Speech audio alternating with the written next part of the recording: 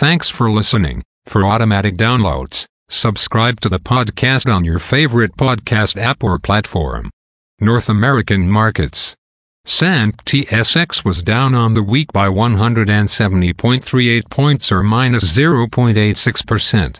Dow Jones Industrial Average was up on the week by 221.78 points or 0.65%. Nasdaq was up on the week by 429.63 points or 2.85%. The S&P 500 was up on the week by 56.89 points or 1.31%. VIX Futures was down on the week by 0.81 points or minus 5.05%. Overseas markets. The Nikkei 225 in Japan was up on the week by 618.22 points or 1.93%. The China CSI 300 was up on the week by 2.35 points or 0.07%. The DAX in Germany is up on the week by 35.14 points or 0.30%. The CAC 40 in France is down on the week by 4.42 points or minus 0.06%. The FTSE 100 in London is down on the week by 57.18 points or minus 0.77%. Commodity markets. Gold is down on the week by $57.20 or minus 2.86%.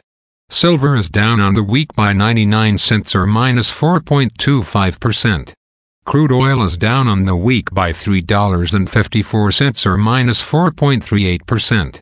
Copper is down on the week by 8 cents or minus 2.18%. Natural gas is down on the week by $0.46 or minus 13.26%. Corn is down on the week by 1 cent or minus 2.88%. Soybeans are down on the week by 2 cents and a quarter or minus 1.50%.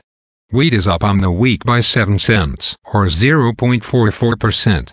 The Canadian dollar is down on the week by minus 1.43 basis points or minus 1.05%.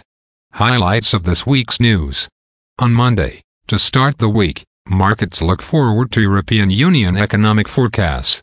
On Tuesday, markets look forward to European Union Consumer Price Index data, Great Britain unemployment data, Spanish Consumer Price Index, Eurozone Gross Domestic Product data and employment, United States Consumer Price Index data, and Japanese's Gross Domestic Product data.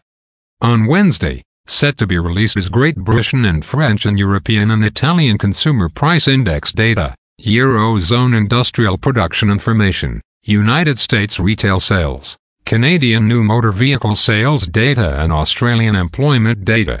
On Thursday we look forward to Canadian housing starts. On Friday, to finish off the week, we receive Great Britain retail sales, Eurozone Consumer Price Index data, and United States housing starts. Again, thanks for listening. For automatic downloads, please subscribe on a podcast app or platform.